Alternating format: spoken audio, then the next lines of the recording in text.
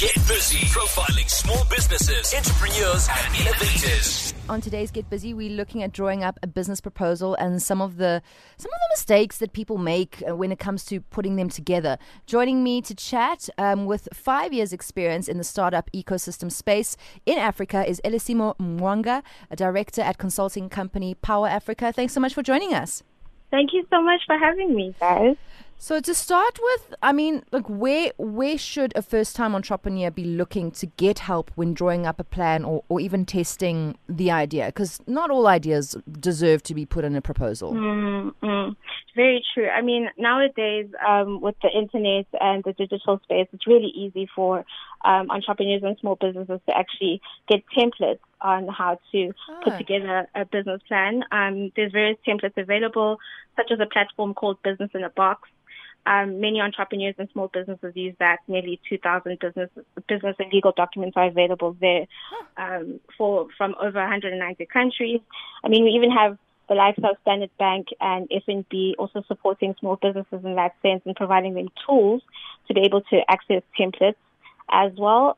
You can find templates in mainly a lot of platforms nowadays. You can also find some at Expert Hub, as well as Youth Village. So it's very easy nowadays to be able to put a business plan together. However, if you feel that you don't necessarily have the technical expertise, you can also speak to business advisors that can assist you to put that together. But obviously, you need to work on it yourself before outsourcing it to somebody else.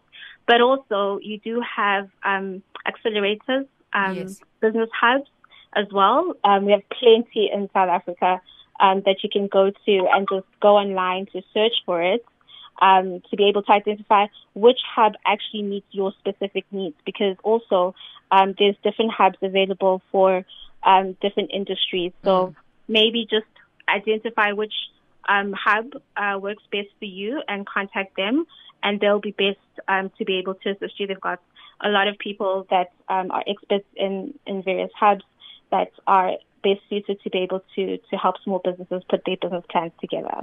Alesimo, I'm sure with these like templates and things, there's a lot in there, and it's like everything for a best case scenario. What would you say would be like the most important things to make sure you have in your business proposal?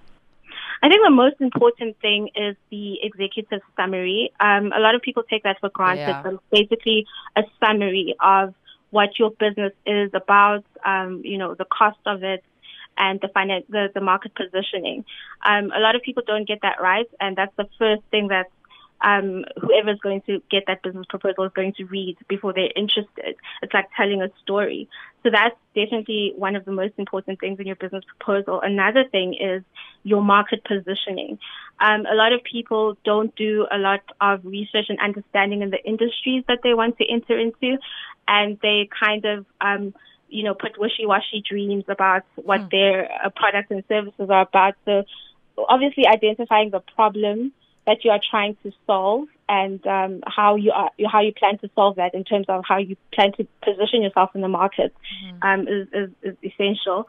But also the most important thing is financial projection, and not in the sense of what you think is going to happen, but what can actually happen. Obviously, it's an estimate, and it's not necessarily what will be the true reflection of what it's going to be when you start a business, but be true to the reflections of what your financial projections will be.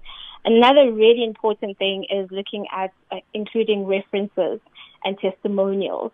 That is the best way to be able to sell your product or service, is if you've already got a pilot product or service out there, or a prototype, so that you'll be able to then get reviews from the customers that have actually used it, and you've got data and information to be able to sell your business idea product. So a lot of people, what they tend to do is they put together a business proposal of something that doesn't exist, and usually that's how a lot of people fail with their business proposals.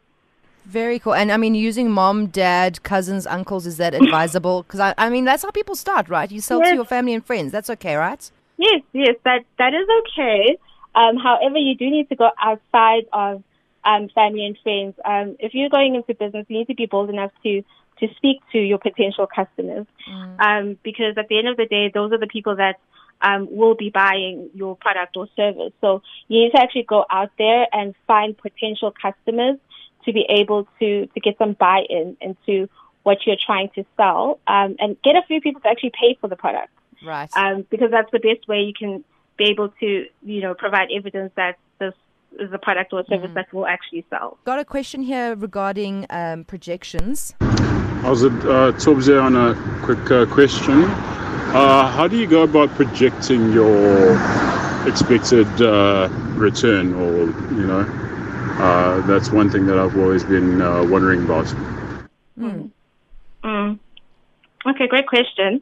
Well, there's two ways of going about it, but the easiest way to go about that is to obviously look at what the market industry, cost of doing things is first, and then identifying what resources you are going to require, also market related. And then obviously you are able to then put up a markup price to be able to determine what your profits will be like. So I think in a simple sense, to answer his question, it's just basically understanding what the industry related costs are, identifying what resources are required, projecting that to be able to get started at the most minimum, obviously, and then identifying what your markup costs will be. That way you'll be able to project what your potential profit could look like in real terms. So there's a lot of information you can find depending on your industry, and try to identify what that is. But obviously, no one has a crystal ball. You have no idea, like exactly what it's going to be, and the different impact the different effects that impacts things will have. For sure. And I mean, a virus that's going to ravage the world. No one saw that. Honest to goodness, except Hollywood. And then in terms of updating your proposal or adjusting it depending on who you're sending it to, do you keep it consistent and regardless of who you're pitching to, or should you kind of know your audience, make an adjustment here or there? Definitely, I would say know your audience. For example, if you are pitching your business proposal to a financier, you need to have a more detailed business plan, especially in your financial aspect of things, because they look at the numbers.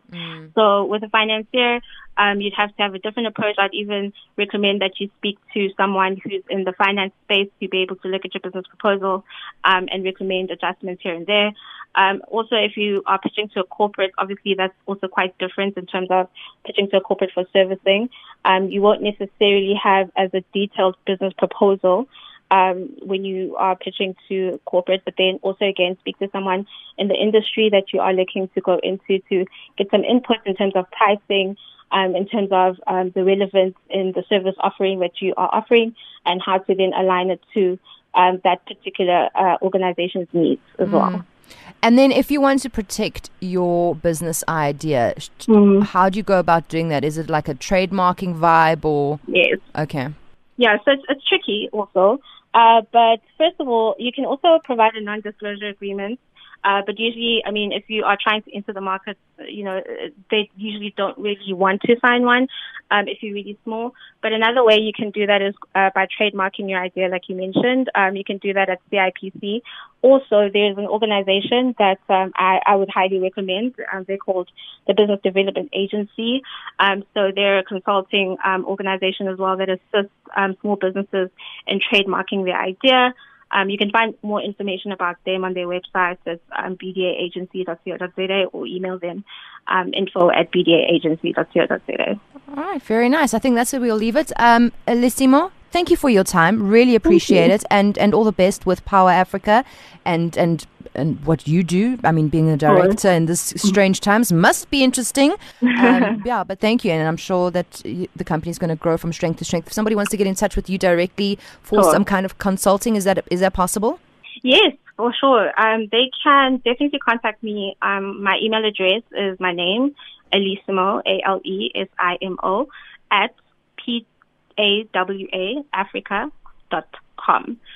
They can also contact me on social media. I'm on LinkedIn, Alesimo Mwanga as well. And they can drop me a message if they have any more questions about what we just discussed. Fantastic. And this chat and others like it available on 5fm.co.za. Go to catch-ups and look for Extra Loud Mornings. Get busy profiling small businesses, entrepreneurs and innovators right now.